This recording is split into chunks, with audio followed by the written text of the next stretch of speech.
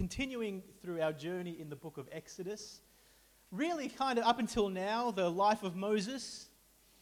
And what we've been doing, you've noticed, because there's various ways that you can teach through the Bible. We could have done Exodus in 4 or 5 weeks, doing big chunks.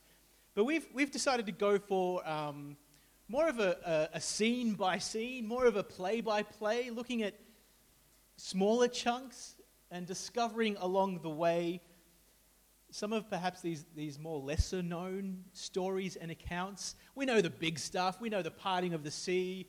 We know the confrontation with Pharaoh, let my people go, all that kind of stuff.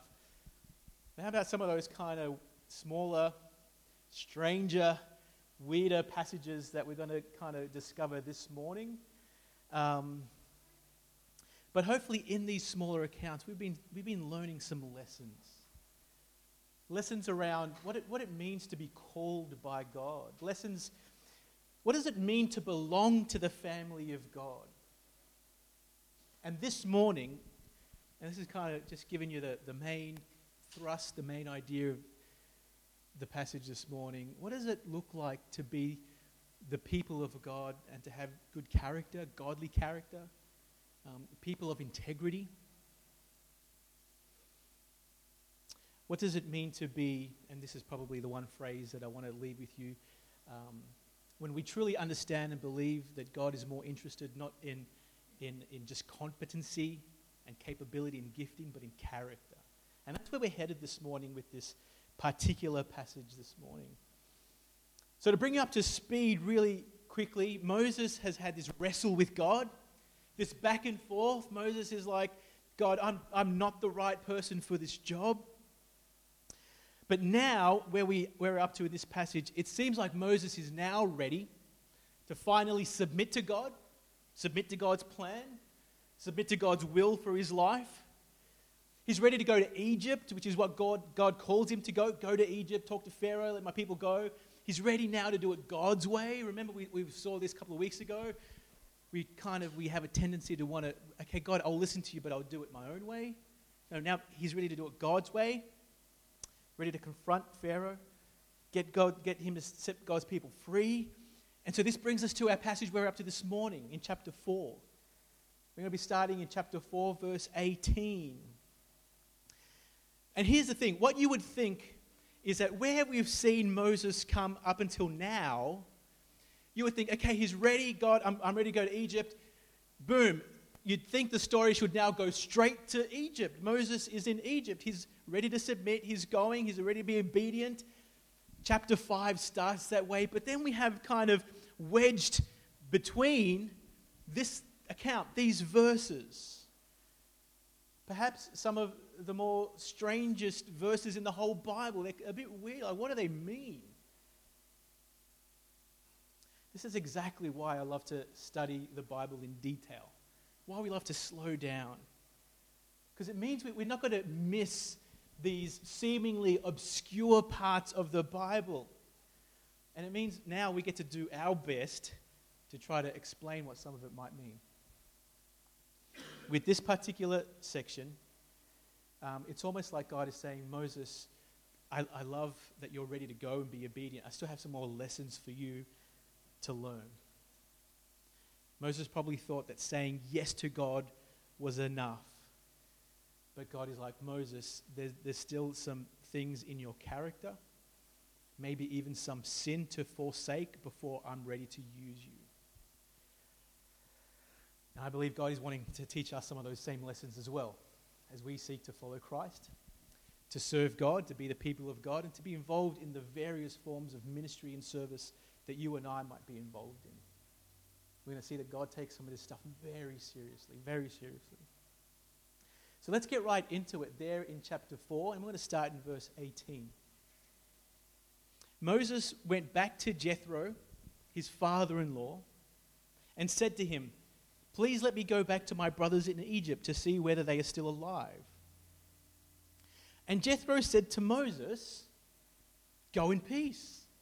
Go in peace. You have my blessing," in other words. So we see Moses, he's on track, isn't he? He's on track to go to Egypt. This was the first thing he needed to do as part of his preparation. Go and talk to Jethro, his father-in-law.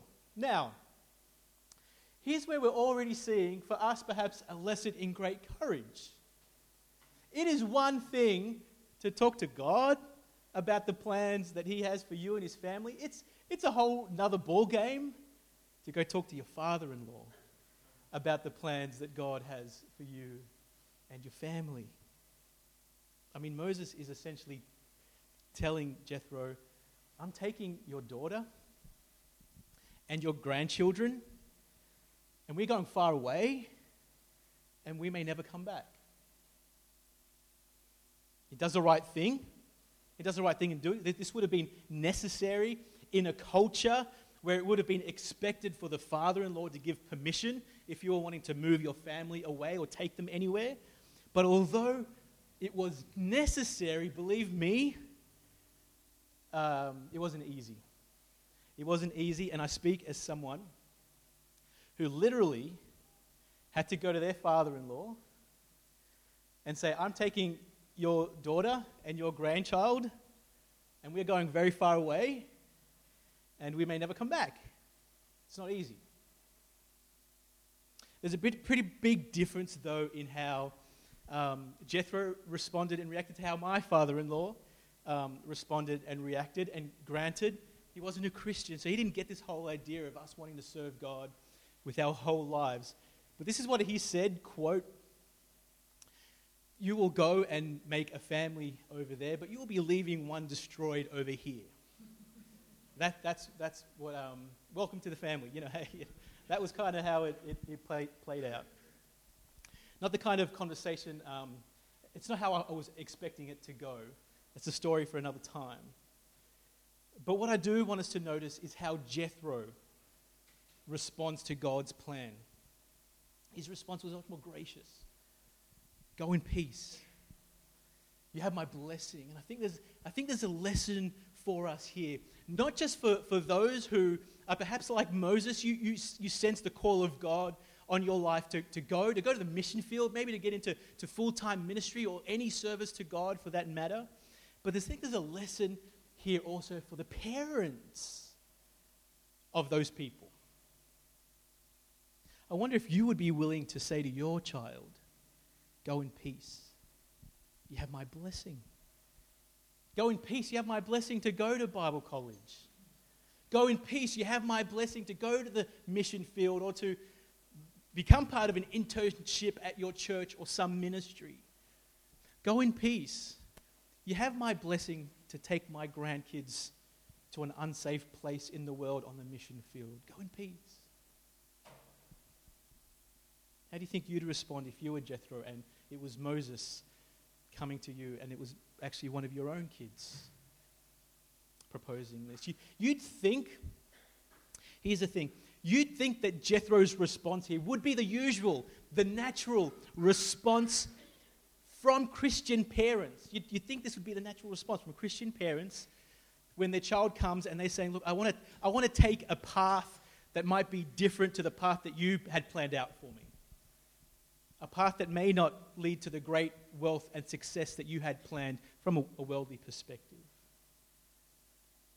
It's not always the case, even with Christian parents. I've known friends who were missionaries or gone into ministry and it wasn't their response, even from their own Christian parents. I think you'd be surprised just how many even Christian parents are more interested in their kids accumulating treasures here on earth than in accumulating treasures in heaven. It's a reality. But now on the other hand, let's come at it from Moses' perspective. I reckon Moses serves as a great example for Christians who are trying to hold these two things in the balance. How do I love Christ first and foremost with all my life, but also love and respect and honor my family, my parents? He goes about it the right way. He seeks to honor his mother and his father, in this case, his father-in-law, by seeking his blessing. And by God's grace in this scenario, he gets it.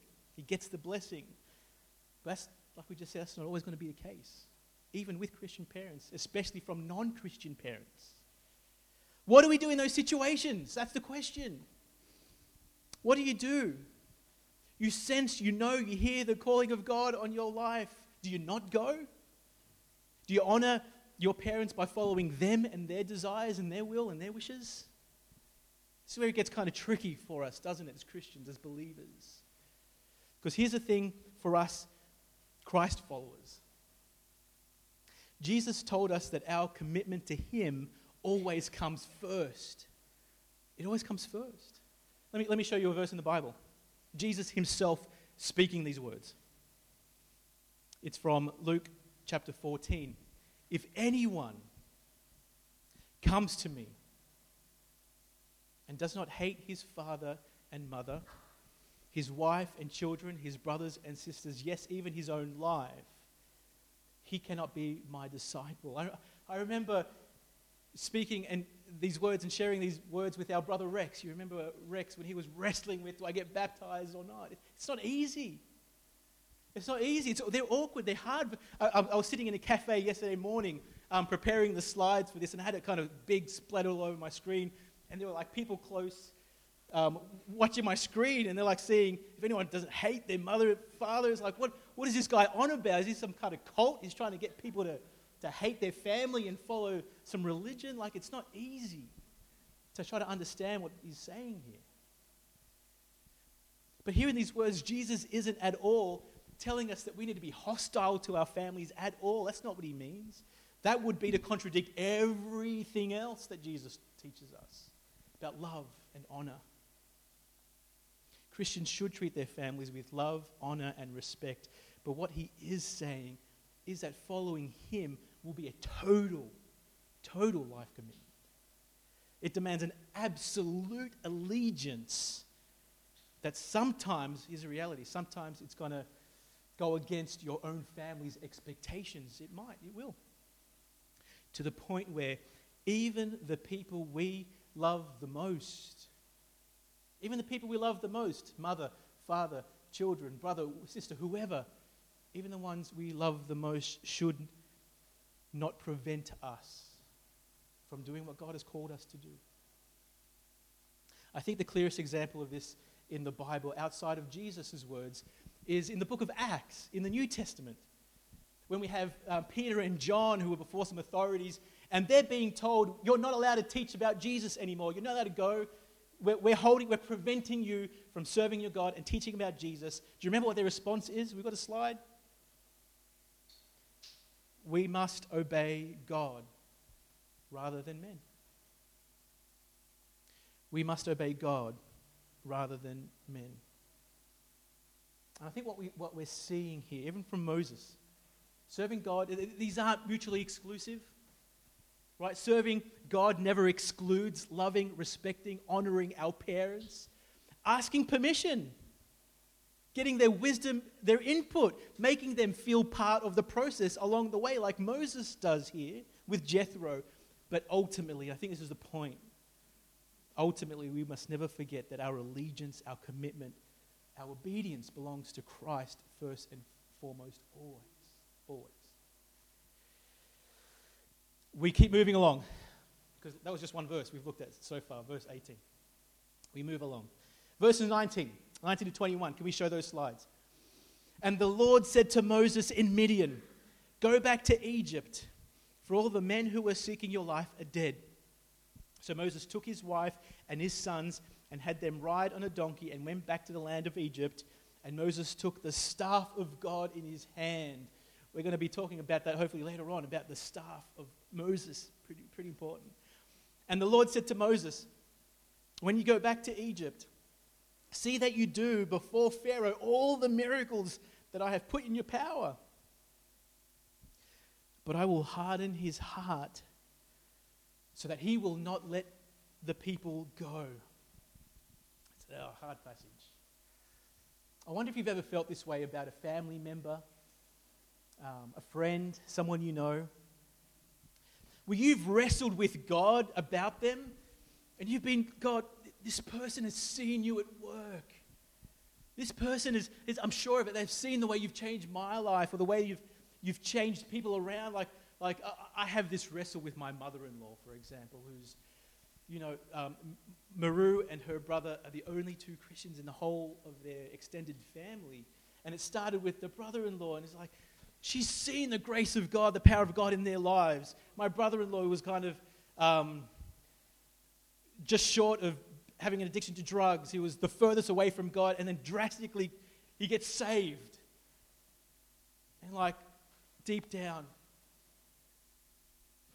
how could they continue to be denying your power and your good? Why don't they believe?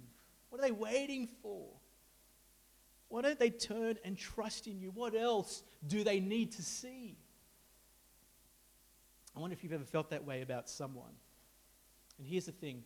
People seeing the work of God firsthand for themselves and yet choosing to deny Christ time. That's been going on since the beginning, as we're seeing here. That's what God tells Moses is going to happen with Pharaoh. Pharaoh will see the miracles, but he's going to refuse to let the people go. This happened in Jesus' time too. We're told in the Gospel of John that, and we've got a verse here on the slide, though he had done so many signs before them, they still did not believe in him. Though he, Jesus, had done so many signs before them, they still did not believe in him.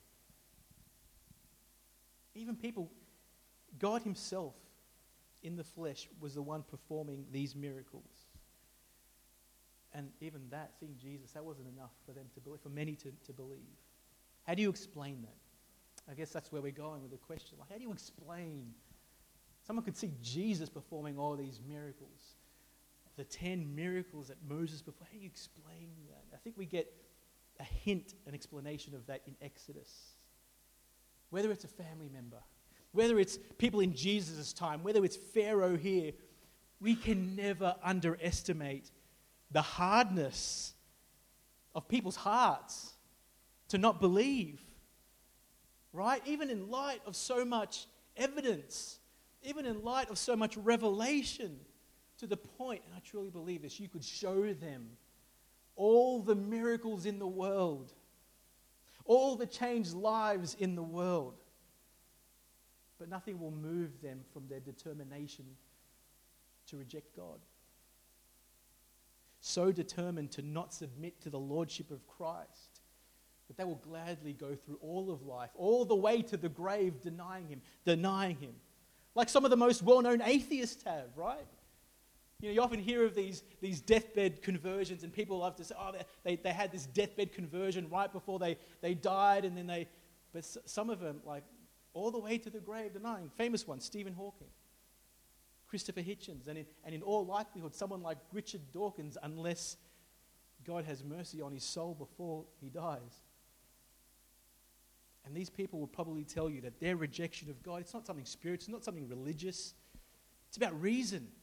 It's about facts, evidence. It's about being rational thinkers.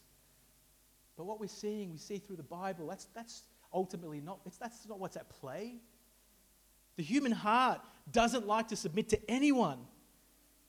The human heart doesn't like the idea of anyone telling me what to do. The human heart doesn't like the idea of anyone else sitting on the throne of my life that isn't me. Really, what these atheists are saying, in other words, is I won't believe in any of those gods, those fairy tale gods that you guys. Why? Because I want to remain the God of my own life. That's what's at play. But the question is why? Why does his heart remain so hard? And this is where it's going to continue to get uncomfortable for us. Because let's start with Pharaoh. Notice what happens with Pharaoh's heart there in verse 21. This is God speaking. I will harden his heart. God was the one hardening Pharaoh's heart in some mysterious way. Hardening Pharaoh's heart was part of God's saving plan for his people. We say mysterious because how do you even begin to try to explain this? On the one hand, you have God hardening people's heart so that they remain in their unbelief. But on the other hand, they are still going to be found culpable and guilty for their unbelief. How do you explain that? How do you reconcile those two things? I can't. See, we're entering into territory here that's way above my pay grade, right? It's trying to understand and explain the mind of God and his sovereign purposes. This idea of Pharaoh's heart being hard, it's going to be a major theme throughout the book of Exodus. Somewhere like 18, 20 times we're told of Pharaoh's hard heart. And here's the thing. At times we're told that he is hardening his own heart. Other times we're told that it's God hardening his heart. And what we need to understand, and I believe accept, is that both of these statements are true.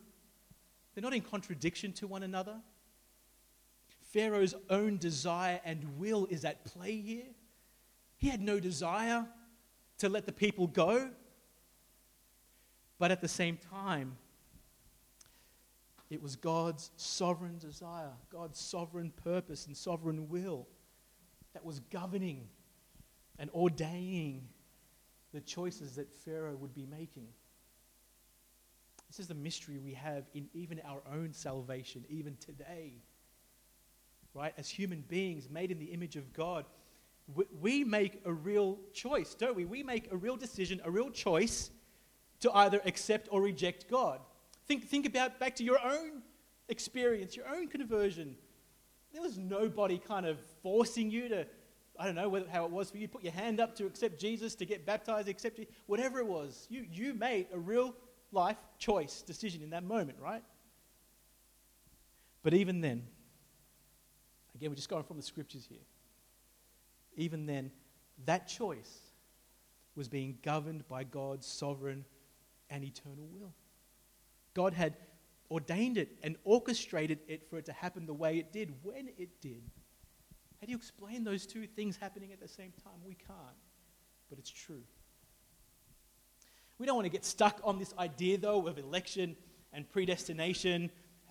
More than happy to talk to any of you about that stuff in more detail. But here's where we do want to focus our attention now. Why?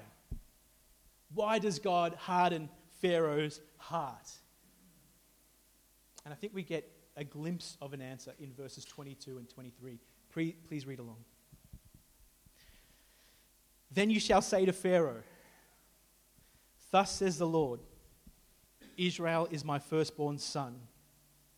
And I say to you, let my son go, that he may serve me. If you refuse to let him go, I will kill your firstborn son." Here's what I want us to notice, contrary to what guys like Richard Dawkins and these guys might want you to believe about why God does these kind of things. He isn't some moral monster, right? Sitting up there kind of playing some cosmic game of, Russian roulette, saying, okay, let's see by chance whose heart is going to get hard, who I'm going to choose and reject. It's kind of not how he's operating on that kind of the way we want to think about it. Everything has a reason. It had a purpose. The reason here that we're told that God hardens Pharaoh's heart, get this, was to prove his love for his own children. That's why God hardens his heart. He's wanting to kind of put on show just how much he loves his children, the extent he would go to show his love for his children. The children here described as his firstborn son. And already, I think I did as much research as I could going back to Genesis. This is the first time we start to get this idea in the Bible of the relationship that God has with his people, one of father and child, father and child. And you know what these verses, I believe, that we just read, they seem to be at the very heart of the entire Exodus story. See, let's try and think about this. The whole Exodus story is a story of a father's love for his only son. Can you see? That's why God cared so much about what happened to Israel in Egypt. Why, out of all the nations in the world, he went to the trouble of rescuing them from slavery. Why, out of all the nations in the world, God had chosen them and loved them. Can you see how this relationship where he talks about my firstborn son helps us to understand why the judgment on Egypt would be so harsh? Because did you also pick up on those verses? We get a preview to the plagues that are about to come, especially the worst of them, the last of those plagues that would claim Pharaoh's firstborn son. See, Pharaoh's heart would grow harder and harder and harder to the point where the only way to get him to let the people go would be to claim the life of his own first son. And you start to see the themes that keep popping up over and over. The shedding of blood was necessary for the saving of the people. These themes that keep pointing us to Christ. Ultimately, I want you to think about this. Here's what perhaps God's biggest problem with Pharaoh. What was God's beef with Pharaoh? See, to Pharaoh, the Hebrews, the Jews, the Israelites, they were merely just slaves that Pharaoh was using for his own use to fulfill his own purposes, being made to work for Pharaoh. But can you see what he was preventing by doing so? Pharaoh was preventing Israel from serving their father. He's preventing Israel from... Notice what God says there very clearly. Notice there in the Bible. Let my son go. Why? So that they may serve me. Let my son go so that they may serve. Let's not be mistaken here. The goal of setting them free wasn't so they could leave Egypt and live however they wanted to and just do whatever they wanted. The goal of setting them free was to serve God. That's what true freedom is for the people of God. It's to serve him. It's to serve him. That's why the Apostle Paul over in the New Testament can say things like this. Can we show that slide? Romans, again, another hard verse to understand. But now that you have been set free from sin and have become slaves of God. I wonder if that's how you think about your own salvation. For Israel, they were being set free from serving one master in order to serve another master. It's just that this master is a much better master. He's a good master. And he's more than a master. He's a master who loved them and who is also their father. So can you see now it becomes a joy to serve this master because he is my father who went to the lengths that he did to grant me this freedom. Let me ask you as Christians and as people, the people of God today, is this how you view your salvation and your freedom? Freed from sin, but not freed to kind of go out and live however you want, but freed to live a life of service to God, freed to live a whole life of submission to a good master. That's why God goes to the lengths he did with Pharaoh. And let's continue now, because we're running out of time. And I did want to get to this last extremely weird section of the Bible. The scene drastically shifts now. We go from God having a conversation with Moses to God trying to kill Moses. Just like that. Look at verse 24. At a lodging place on the way, the Lord met him and sought to put him to death. Then Zipporah took a flint and cut off her son's foreskin and touched Moses' feet with it and said, "Surely you are a bridegroom of blood to me." So he let him alone. It was then that she said, "A bridegroom of blood," because of the circumcision. It's a very strange interlude we get here in the kind of the flow of the story.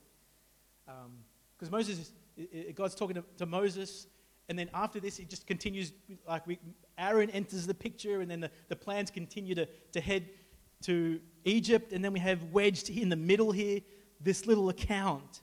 Why is it here? Let's take a closer look at what seems to be going on. See, Moses is headed to Egypt.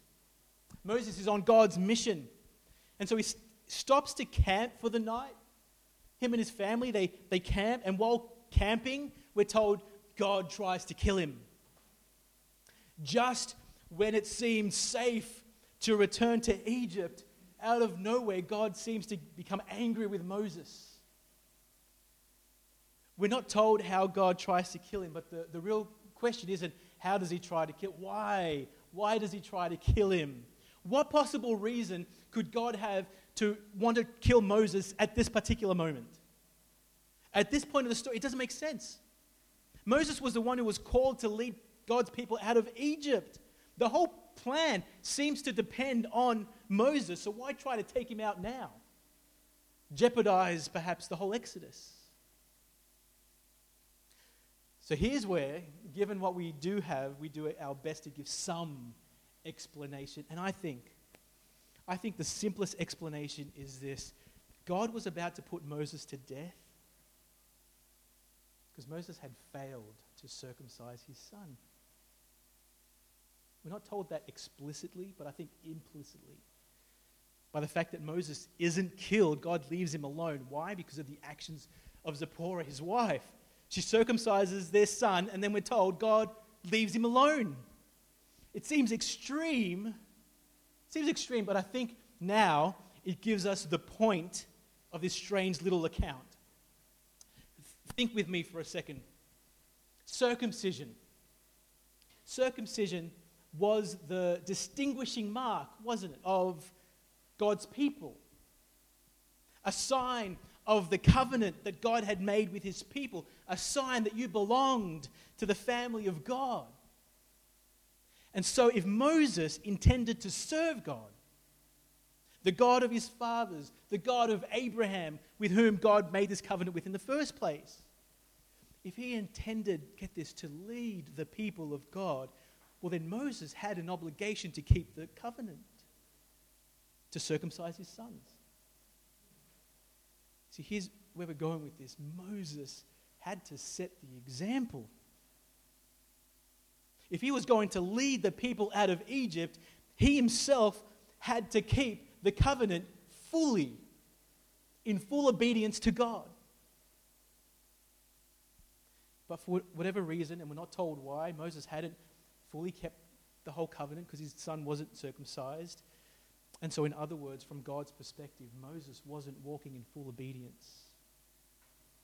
Full obedience. And God takes issue with that. He takes that very seriously. And here's where I believe it gets very practical for us. And we start wrapping up now. Maybe the music team can make their way out. Get this. I love how one author puts this as I was reading and doing some research. God was not prepared to use someone with a speech impediment. Get that? God was prepared, if that's what it was, if it was a speech, we talked about this a few weeks ago, if it was a speech impediment or a disability or whatever it was.